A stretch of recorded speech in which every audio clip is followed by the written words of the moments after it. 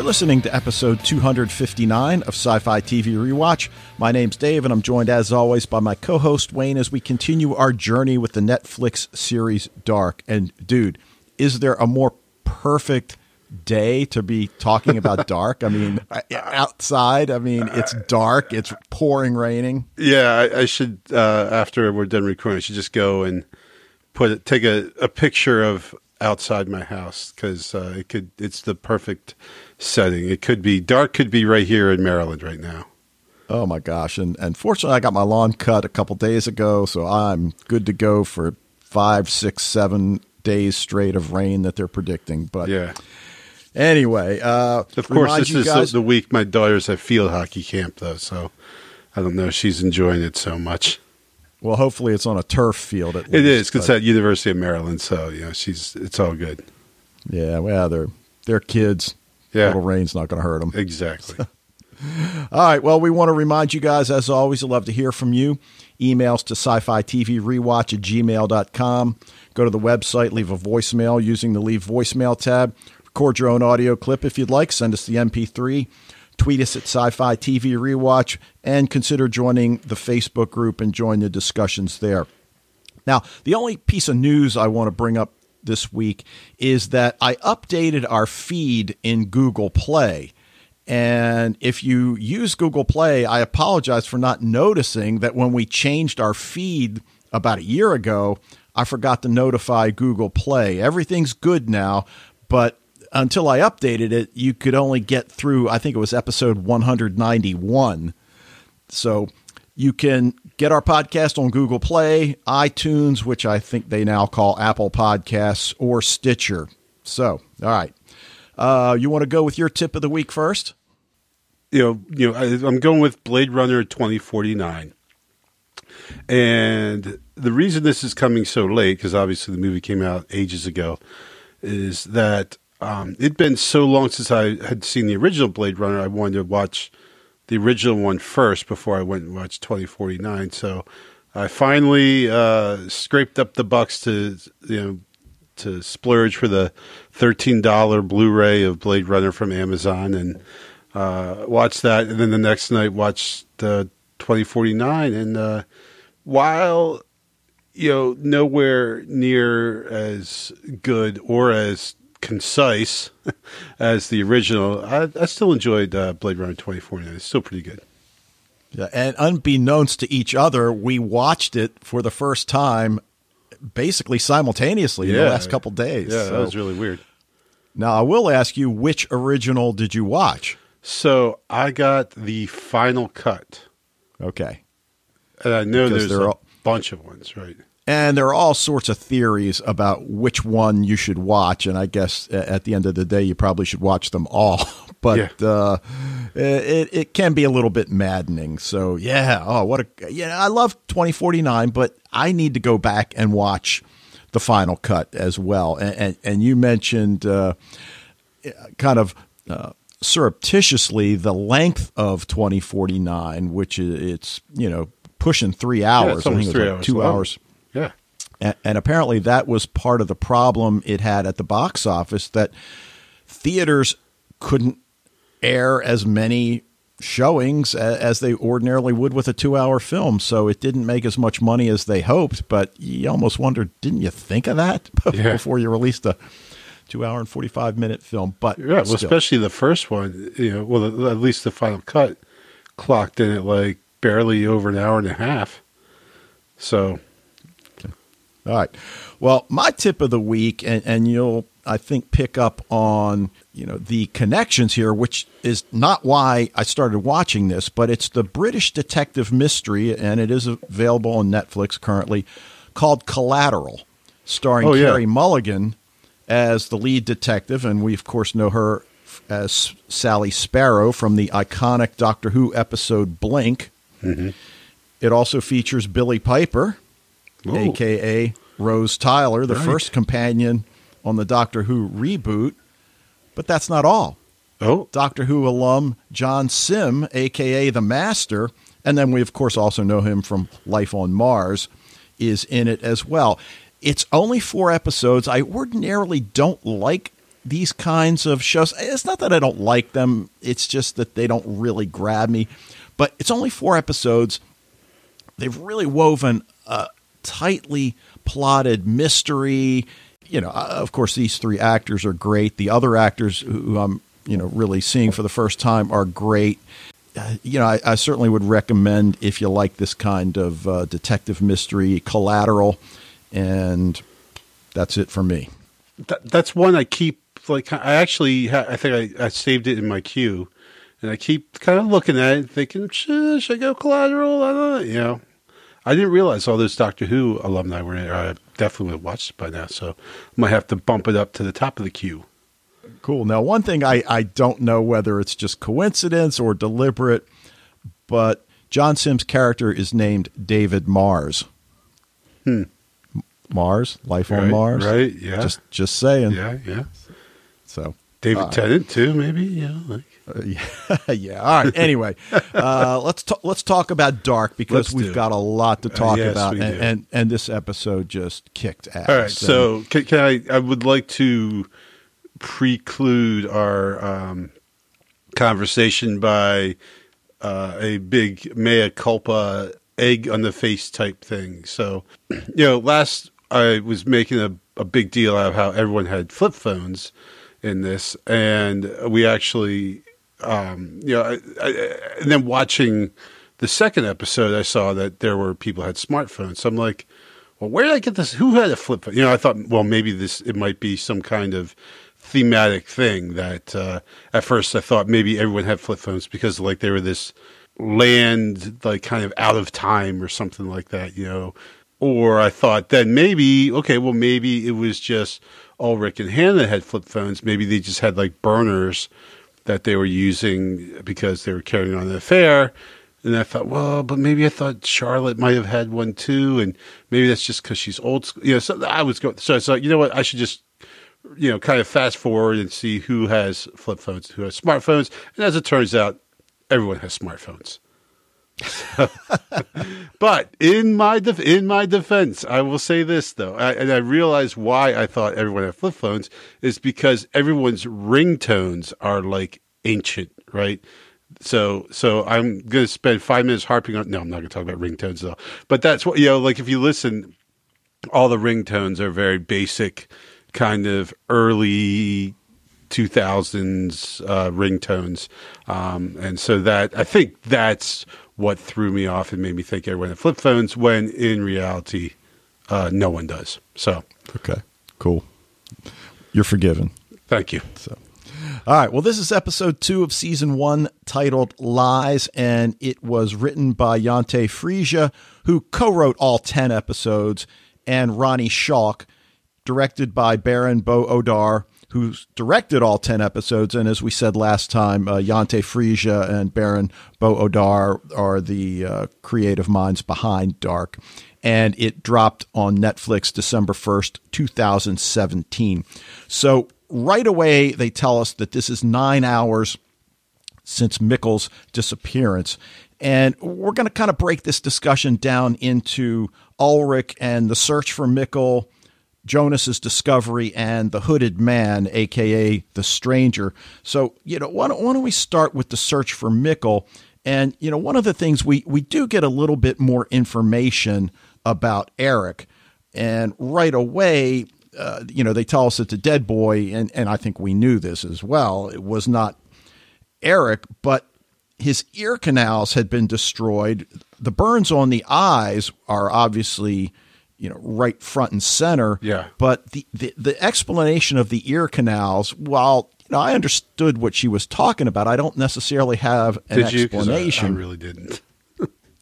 I mean, I understood it, but I don't have an explanation for it as to how it happened. Right. Well, she's saying that he kind of like got thrown around like in a centrifuge or something like that.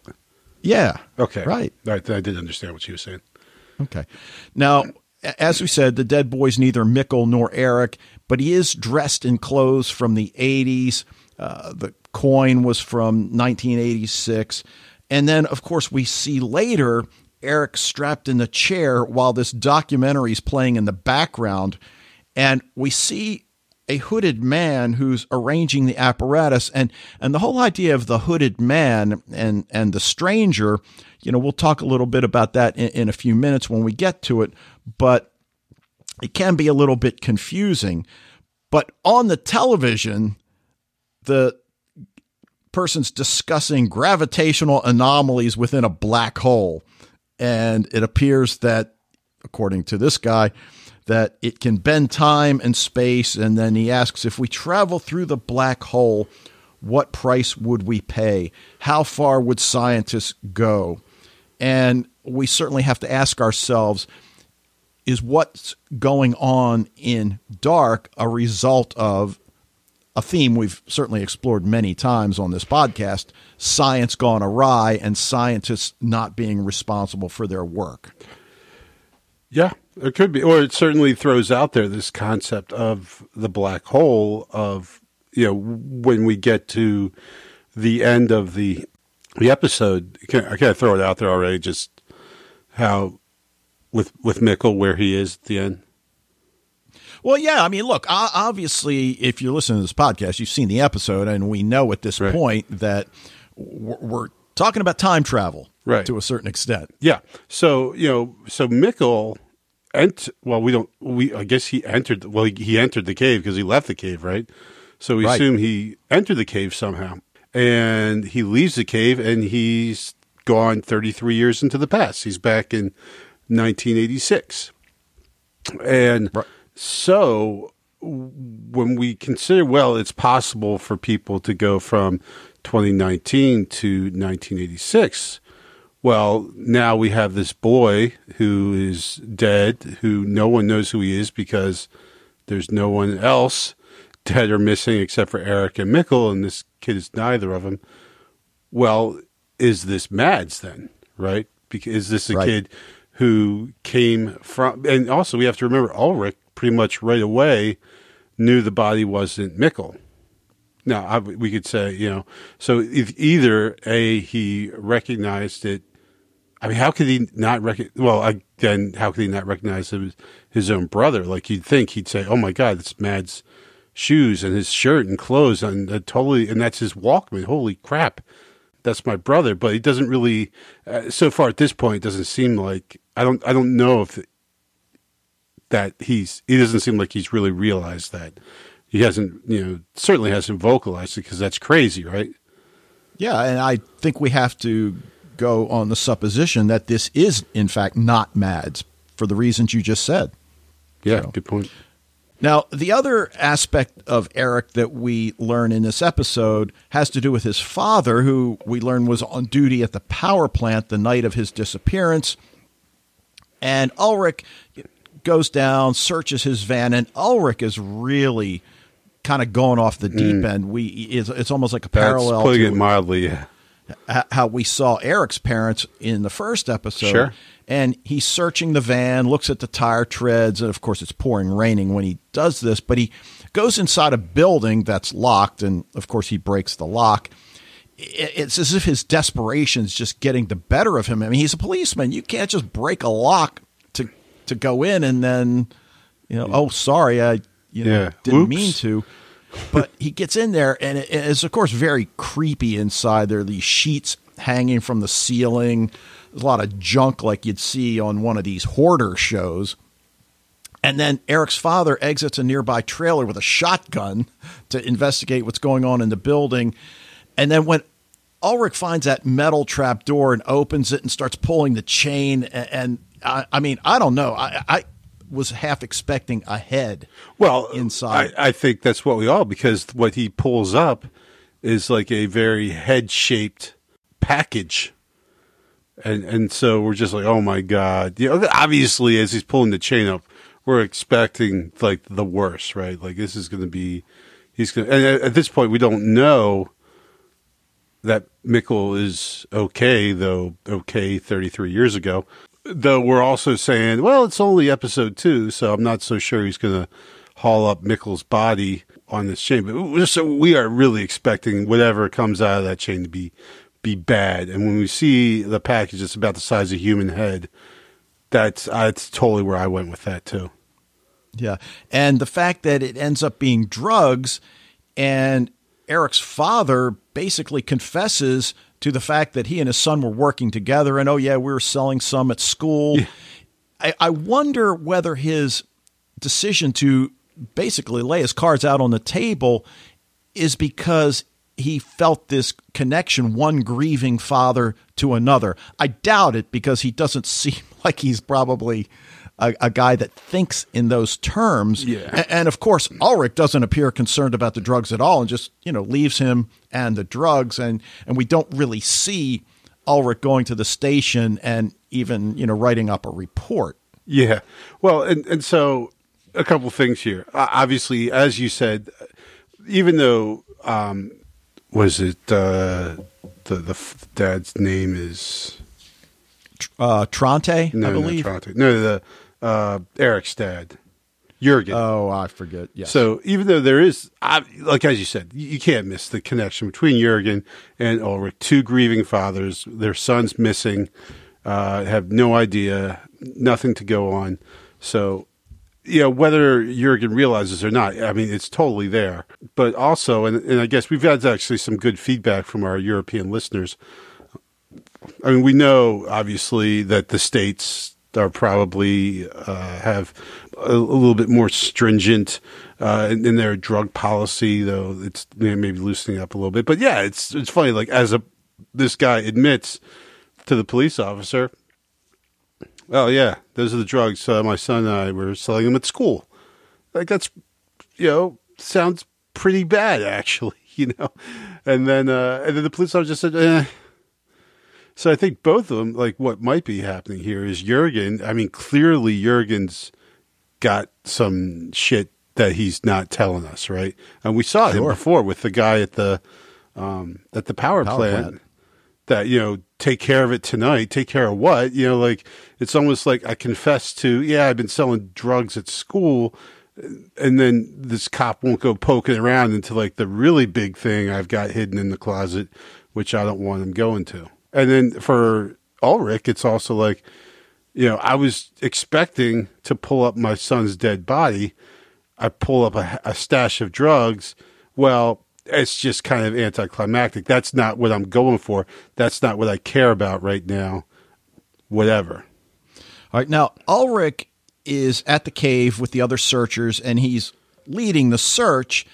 My first question, why does he think Mikkel's in the cave? You have to assume that he questioned the other teenagers, and I would think they would have told him that, we're running through the woods, and he disappeared. So my first question is, why the caves?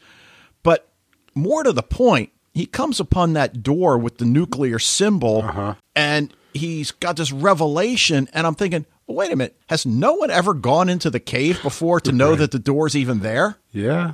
Oh, I mean, maybe not. Yeah. Well, Eric had that nice, lounge chair right outside the cave, so maybe they were about to go to the cave and just said, I'll just sit down in this chair for a little bit, and then I'll go home. Yeah, well, I'm going to go out on a limb and say that teenagers, after firing up one or two, might be inclined to explore the cave. Sure. Just saying. But yeah. We'll let it go. Well, and that includes teenagers in 1986 as well as teenagers in 2019, because at the end we see teenage Katerina and teenage Ulrich, and certainly the caves were around back then, we assume, right? Yeah. Now, we talked last week about Francesca and how she knew to go to the caves and look for the drugs, and we get the answer. She tells Magnus that she overheard them talking about it at school. Very Shakespearean plot development there. But what really strikes me about that scene is when they run into each other in the woods, and she looks terrified at what he might do to her. On the one hand, well, what did she really do? I mean, she beat them to the drugs, but of course she doesn't have them anymore anyway, because Bartosz took them away from her. But there was just something about the two of them face to face. And of course, he's got all of this guilt that he allowed his little brother to disappear. But after the first episode, when it almost seemed as if the two of them, are kind of digging each other. Yeah. And they run into the woods, and, that ain't going to happen now because of Mikkel's disappearance. Yeah. And, well, we see the whole Nielsen family, as I believe you said at the beginning, they are just all are completely distraught. Their worlds have just been completely rocked and turned upside down.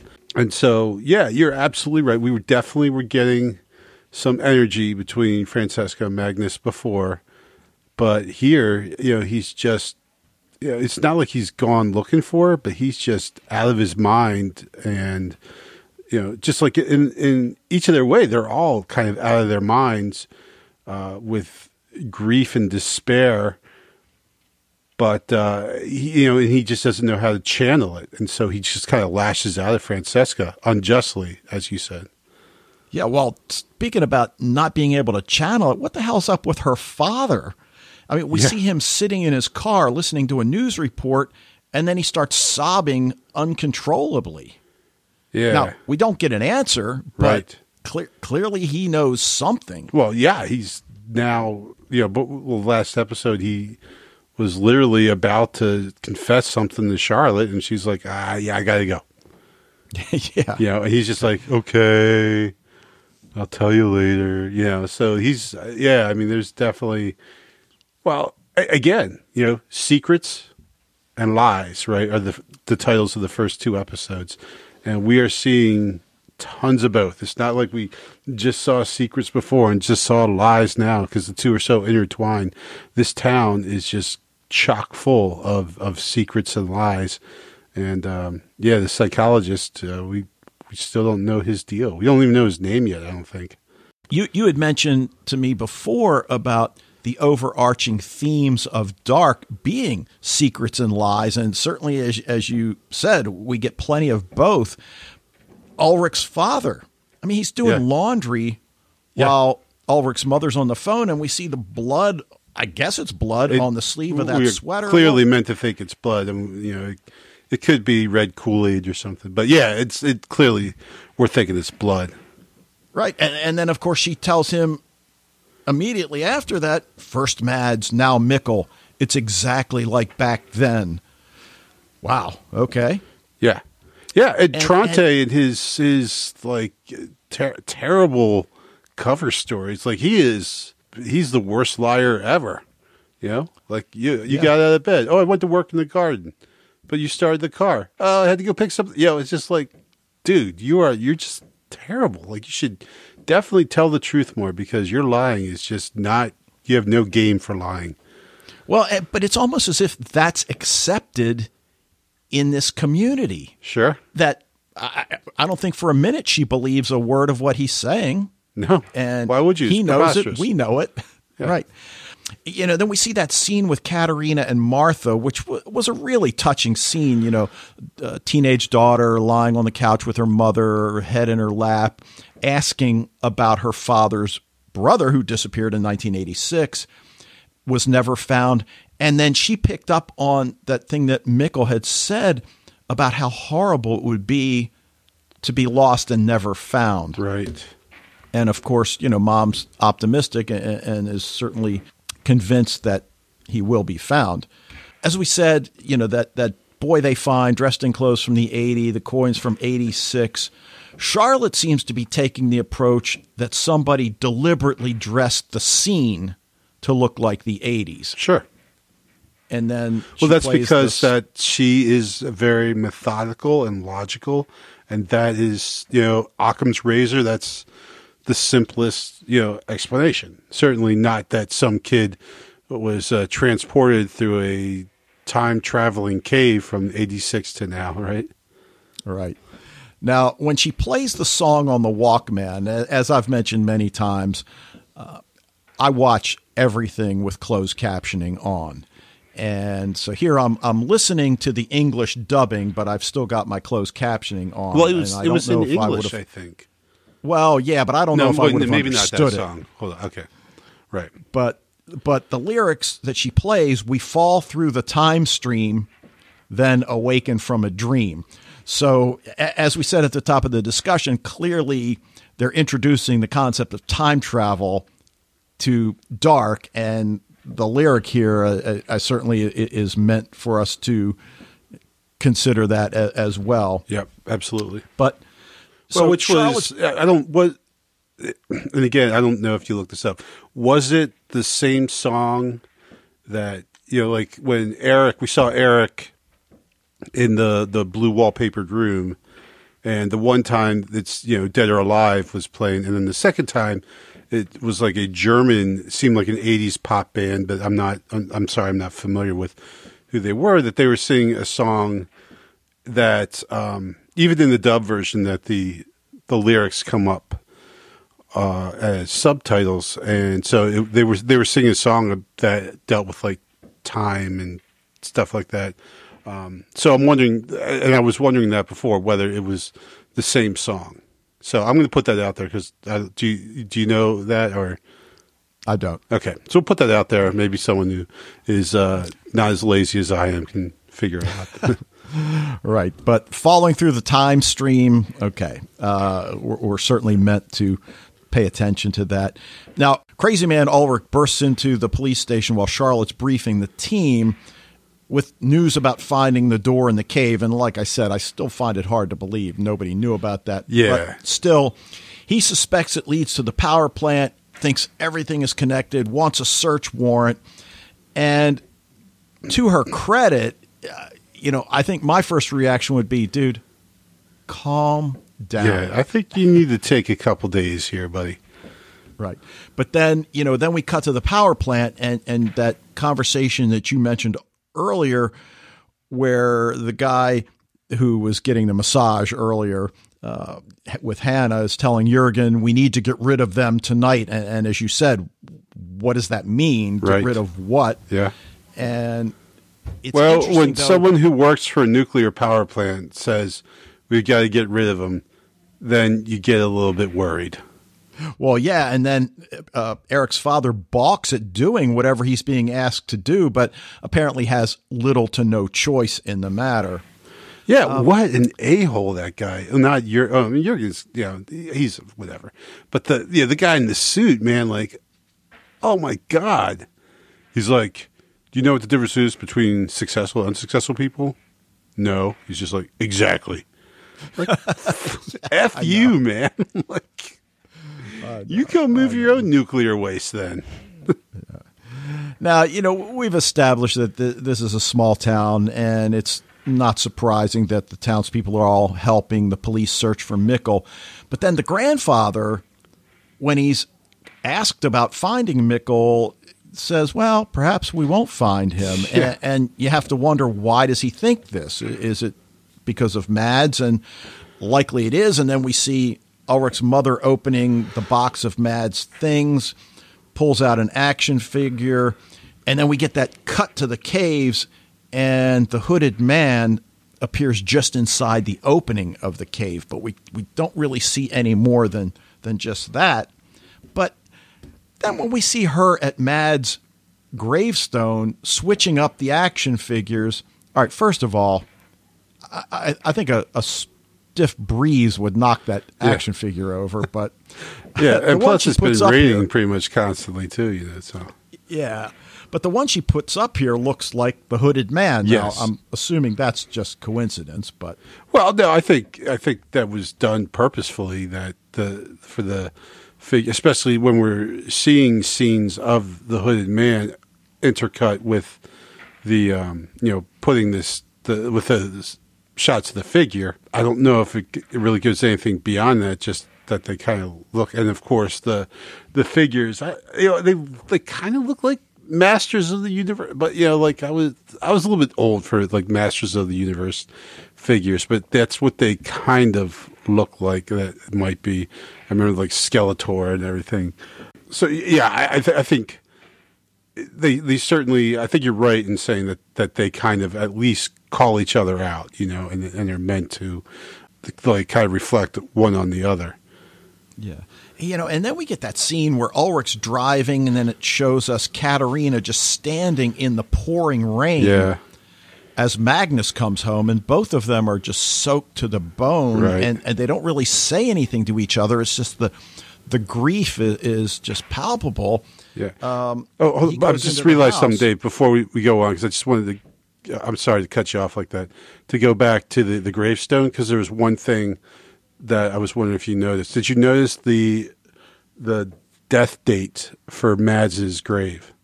I did, but I don't remember now. It was the infinity symbol. Oh. So, Okay. I mean, I get, like, technically why you would do that, because they never found the body. Who knows? Is he even dead? But also, like, when we're talking time travel and everything, like, infinity, like, I was like, whoa. Because I definitely did not notice that the first couple times I saw this. So. No, I didn't either. Now just to just keep going for a second, then Magnus, who we mentioned earlier, is dealing with this guilt over losing his brother, and he's just punching that wall Yeah. until his knuckles bleed. And he's probably thinking, well, the weed was more important than my brother's safety, which, of course, that line of thinking is crazy. On the other hand, once they all freak out and start running, the fact that he left his brother behind, that is kind of inexcusable. And maybe that's really what's getting him. I mean, Jonas did take care of Mikkel, and obviously he just disappeared. That's not Jonas's fault, but Right. Well, we know that something supernatural occurred. I mean, at the end of this episode, Mikkel is in 1986. So, Magnus doesn't know that. The other kids don't know that. So, but Magnus definitely seems to be the one who is, like you said, he's blaming himself completely. And that is understandable. And while we don't necessarily blame him, yeah, like, what in his mind was an innocuous, we're going to just go out to the caves, grab the drugs, and come back. It'll be no problem, no danger here. It's no problem bringing my little brother. And obviously, he shouldn't have, Mikkel should have been nowhere near there. But we're starting to see that there's greater forces at work here. But of course, Magnus doesn't know that. yeah. Now, what'd you think about Hannah showing up at the police station to comfort My Ulrich? God. Dude, I don't know. I tend to try and think the best of someone whose, nipples I get to see, like, right at the first shot of of the show. But, oh, my God. Like, stalker much, Well, he put his hoodie on right away in that first scene. Yeah. I mean, she is just totally like, Well, and then, of course, he says, I can't do this, not now. And I'm thinking, like, really? Just because your son's missing? Come on. Right. But, I mean, she looks like she's wants to go, like, right there in the evidence room at the police station, Yeah. And then, of course, when Ulrich comes home to Katerina, we have that exchange where she tells him, and they do comfort each other physically. They hug each other. But she says, whatever happens, you'll tell me the truth.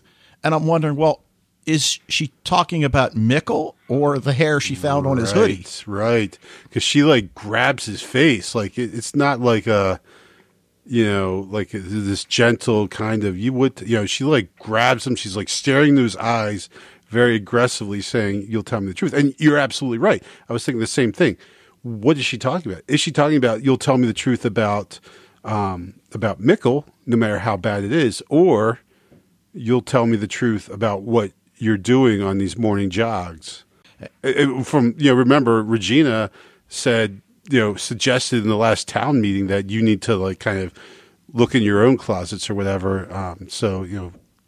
I mean, as careless as we've seen Ulrich being with this affair in the first place, I think we find it hard to believe that Katerina doesn't at least have some kind of, like, suspicion that he's cheating on her.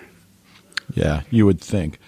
Now, the flashing lights, we still don't really have an answer. I mean, we assume they're somehow tied into the power plant, but they seem to be flashing all over the town. Charlotte exits the station And that's when we see her bend down and find dead birds littering the ground, literally dozens of them. And of course, we don't have an answer for that either.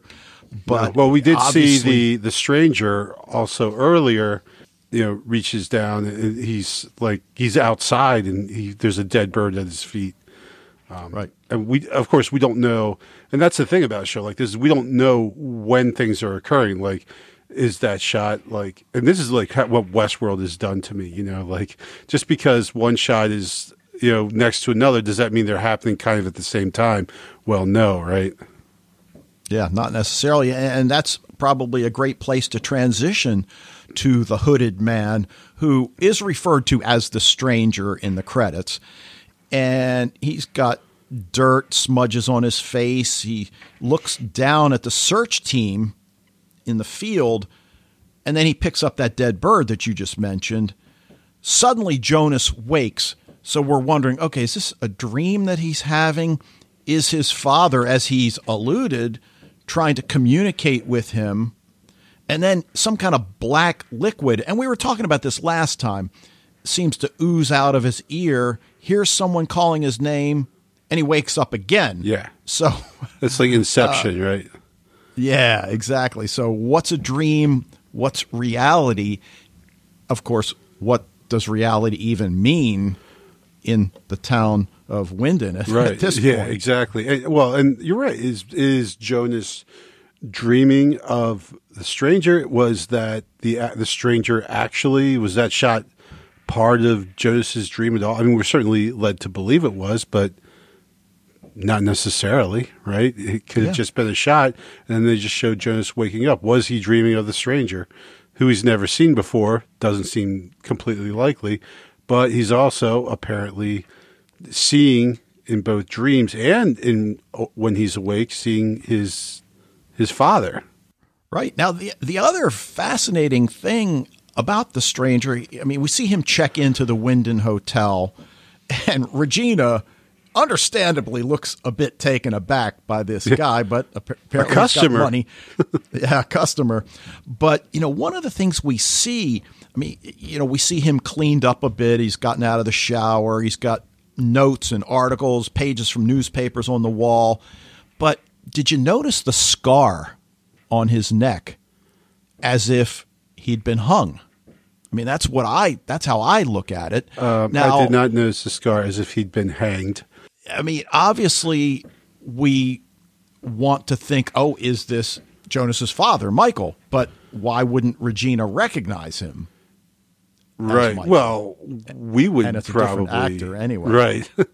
Well, then we'd probably recognize him. But well, who knows? Like at this point, like literally at the end of this thing, the kid is traveled from 2019 to 1986. So that pretty much means all bets are off as far as everything else could go. Like, as any crazy theory could be in play here. Who knows what's going on? I did not notice that scar, but that is interesting. I have to go back and check that out. But this guy, this stranger, he's definitely, something's going on with him. Like he's definitely part of this, and we, think, did he take Mikkel? We don't know. And here's the thing, also, because we got the hooded guy back in, this room with Eric, right? So clearly, we're not sure whether we can equate the stranger with the hooded guy. I mean, they both wear these dark jackets with big hoods that cover the whole face.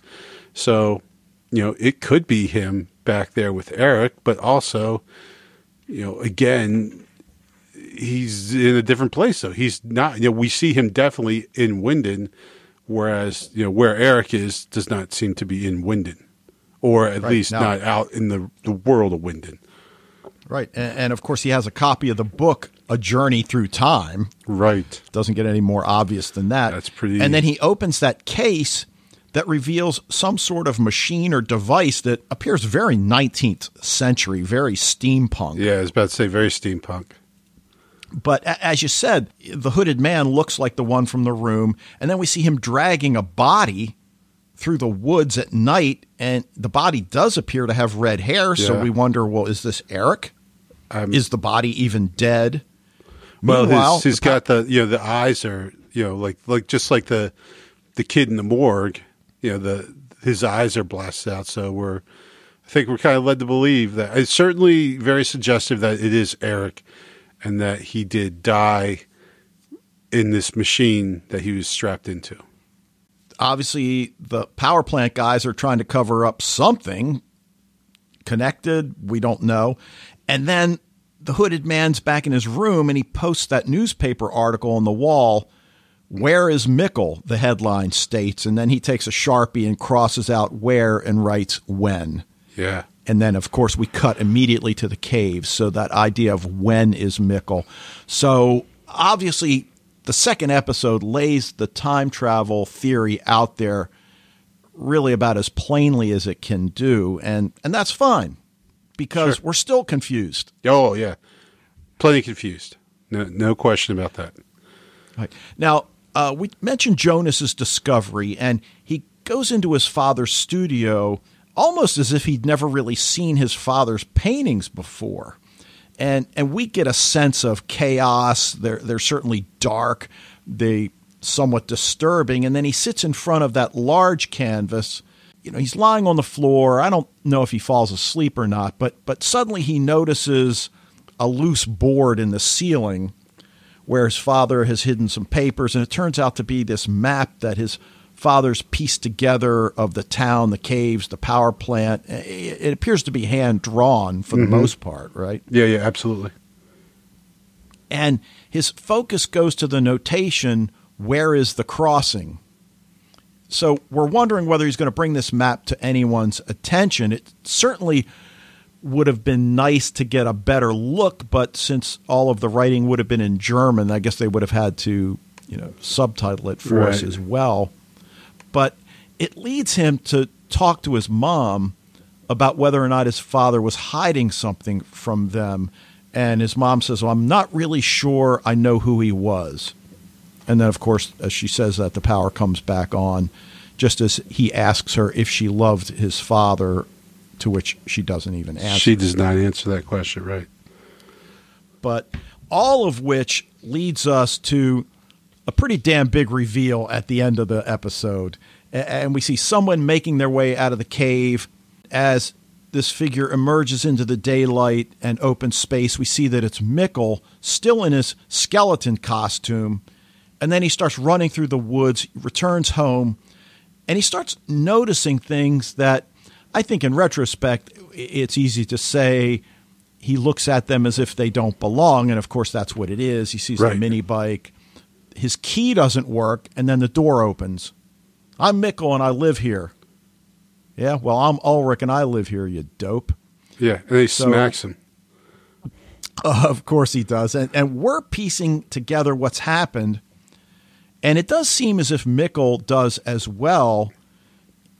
And as Mikkel's standing there, a teenaged Katerina arrives to meet Ulrich. They get on the motorbike and ride away. And that's when he sees the newspaper on the porch with the headline, something about Chernobyl, and then the date, November 6th, 1986. So I think it's pretty certain that Mikkel realizes that he just met his parents as teenagers. Whether he's going to start doing the 33-year math or not, we don't know. But it does appear as if he has some clue as to what just happened. I don't know. You don't think so? I would just think that it's anyone. I guess if you and I, if this happened to us, we'd right away probably be like, oh, I clearly just have gone back through a portal in time and now I've just met my own father and mother.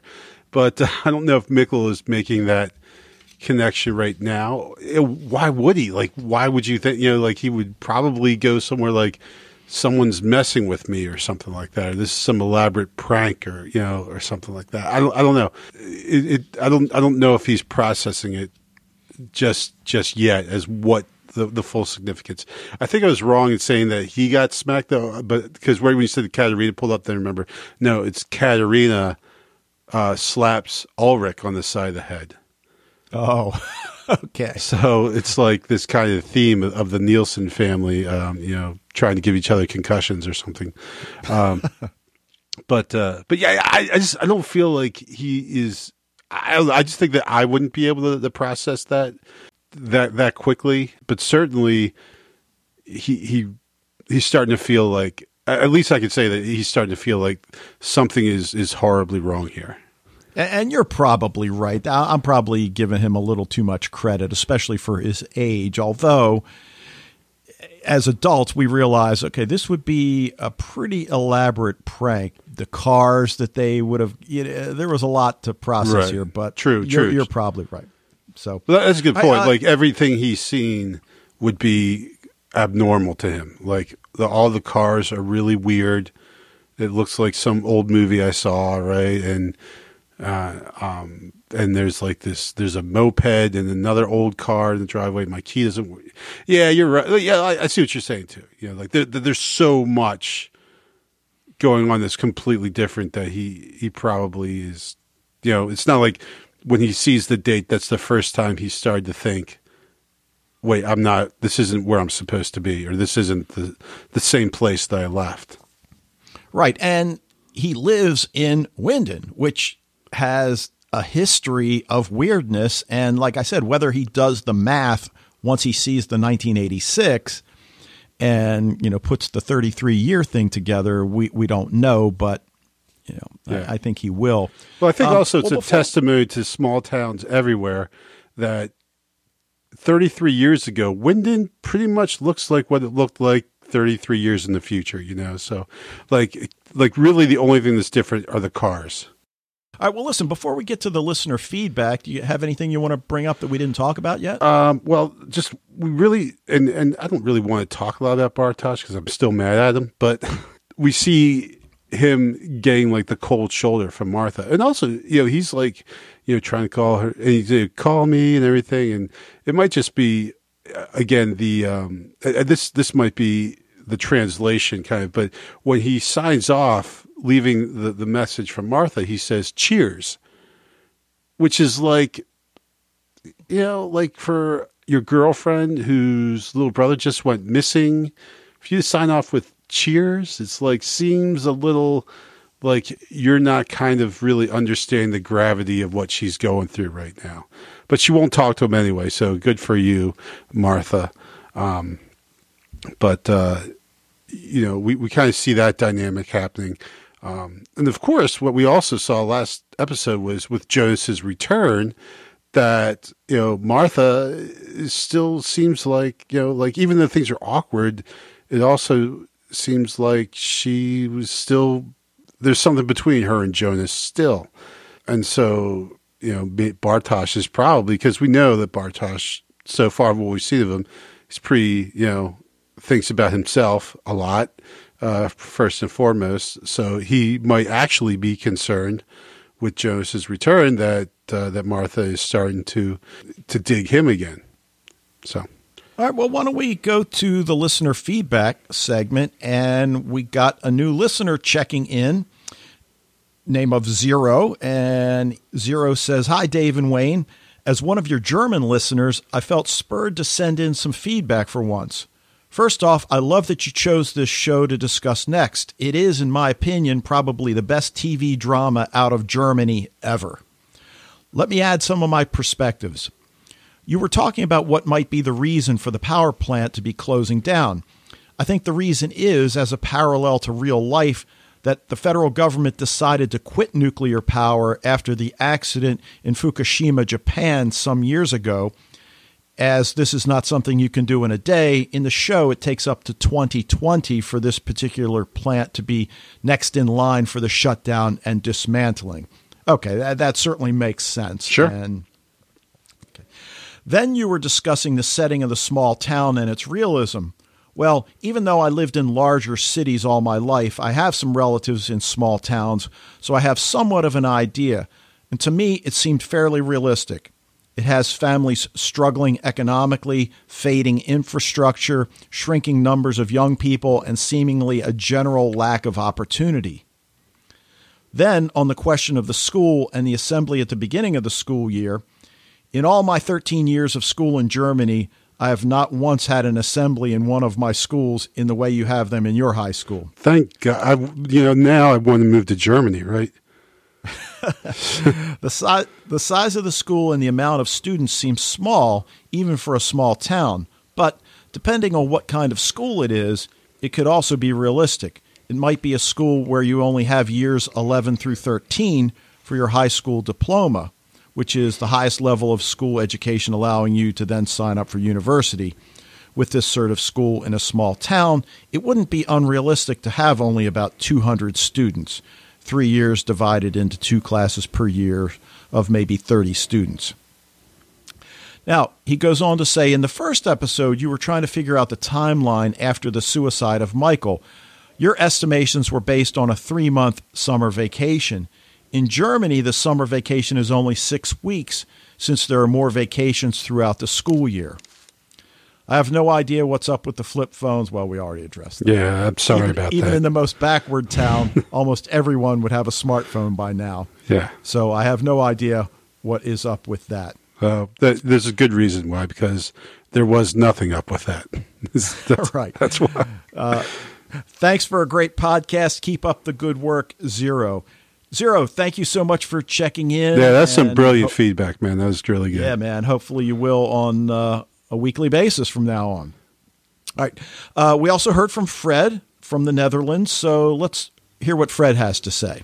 Hello, Dave and Wayne. This is Fred from the Netherlands with some feedback on Dark, Season 1, Episode 2, episode called Lies, or in German, Lügen. First off, I have to admit I did not listen to your premiere podcast yet. I always listen to podcasts on my cycling tour to and from work, which is about half an hour each. I discovered the upload just after getting home on Friday. So, coming Monday, I'm going to listen to it. I'm also quite busy to watch and give feedback for the just last Friday started 4th season of Killjoys, and on the same day, the 3rd season of Wynonna Earp. Okay, talking about this episode of Dark. This second episode is quite slow in pace. Nevertheless, we get some major reveals and new plot lines. I think the theme of this episode is the overwhelming sadness, guilt and anger in the family Nielsen. All members are dealing with the disappearance or even loss of Mikkel. I think the director and the actors did a very good job in getting those feelings across. The rainy, dark weather and the music greatly contribute to the right emotional setting. You can really feel the heavy burden on their shoulders. Some major new plot lines are, of course, the stranger who checked in Regina's forest hotel. Who is he? I know who he is, but no indications are given so far who he could be. Alexander is not letting Ulrich on the power plant grounds. Why? What does he hide? What are these bulldozers loading onto that truck? What does the exchange of that action figure on Matt's grave by Jana mean? Why does she do that? Who is the dead child that is not Eric nor Mikkel? Why is he wearing 1918 clothes? What is the meaning of the maps of the caves that Jonas finds on his father's attic? What is the meaning of the locked-up child getting electrodes on his head? And the last one, Mikkel landing up in 1986, seeing his parents as teenagers. As said in the previous podcast, my wife already saw this series and is also coming from Germany. She told me that the setting they are going to create in Germany 1986 is quite accurate, and she can judge it because she was 18 at that time herself. I think Ulrich's finding the drugs in Obendorf's glass houses is just a distraction and not one of the major plot lines. It was nicely creepy filmed, though. So, lots of new unclear plot lines. I'm very much interested in the next episode, but I first have to watch a new season of pilots of Killjoys and Winona Up. Greetings, all the best, Fred from the Netherlands. All right, Fred. Well, first off, Killjoys is off to a great start. I'm not going to go into my reasons. I'm done with Winona Earp at this point. I gave the season 3 premiere a chance, but I couldn't even get through the episode. So now, that's kind of like me and the very first episode of Winona Earp, except I had to because we podcasted on it. Yeah. Now, as to the theme of sadness, I just can't imagine what it must be like for a parent. But the scene with Magnus punching the wall is pretty powerful. The stranger, now we do see the mark on his neck, so there is that. Obviously, Alexander is hiding something, unless it's just a misdirection, which, if that's what it is, I'm not going to like that. Yeah, but we don't really know. We don't know his name yet, right? Like, yeah, no one said it. So that's why during the podcast, people might say, wait, how come you didn't call him that during the podcast? It's like, well, because they still haven't revealed his name yet. He's just the guy getting the massage and then telling, just being kind of an a-hole all around in this episode, not letting Ulrich into the power plant to search, and then telling Jurgen to go out and hide something. Yeah. Now, the map that Jonas finds, I too wish we could get a better look, and certainly I would need a translation. But Fred also sent in a little bit of additional feedback, and he says Dave was calculating the time that had passed between Jonas going back to school and when his father, Michael, hanged himself. And you said it should be about 5 months, 2 months of absence, 3 months of summer. And he says what Zero said is that in Germany, summer holidays are only 6 weeks. Right. Because of holidays throughout the year, Christmas, Easter, spring holidays. Because we assume Hannah didn't get into her relationship with Ulrich in a time period of 3.5 months after her husband died, we can assume she had that relationship already. On the other hand, it could be a grief-compensating relationship for her and is quite new. So we don't know, and I think really all it tells us is what kind of people they are, whatever the truth about their affair actually is. I mean, I guess we could argue that the fact that they're having an affair tells us something about them, but I guess it is or could be important when they started that relationship. Now, Fred says you were talking about Mikkel's magician's outfit, of which you said it looked more like a Halloween costume. And that could be right in 2019, but you have to realize Halloween is not a European thing. Just for the last 20 years or so, we took over the American habit. So what I'm amazed about is that when Mikkel goes back to 1986, nobody reacts to his strange outfit. Other kids, like Katerina, which is actually his mother, teases him, like you mentioned, but not about his outfit, whereas that would be an easy target for teasing. Fred says, one other thing you were talking about was Regina not having guests in her hotel due to the disappearance of Eric. I think Wayne is right that... Would you say just saying that is just so painful? Yeah. I think Wayne is right that this is a small town with not many holiday guests in the first place. And a nuclear power plant next door doesn't make it any better. And we shouldn't forget that Ulrich's brother Mads disappeared 33 years ago in the same town, and I'm sure the news will remind listeners of that incident. Now, also, Mikkel is gone, and I think Regina can really forget getting hotel guests at this point. Maybe a bunch of reporters. Yeah.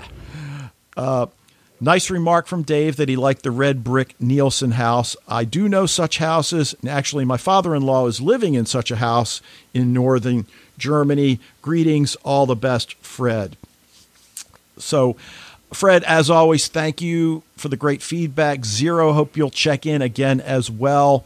And, I mean, this series just really, it's so complex. And again, as I'm watching it last night for a rewatch, which is actually the third time I've seen that episode. My wife picked it up again, and she'd seen it with me the first time, and she was asking me a lot of questions along the way, but still there were things that I can't remember, which right.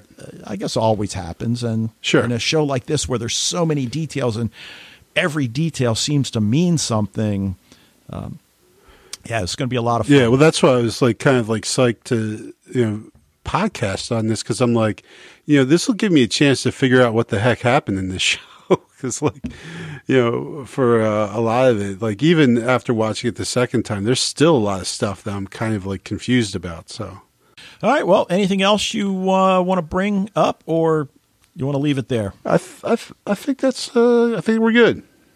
All right. Well, that's going to do it for this episode of Sci-Fi TV Rewatch. We want to thank you for joining us.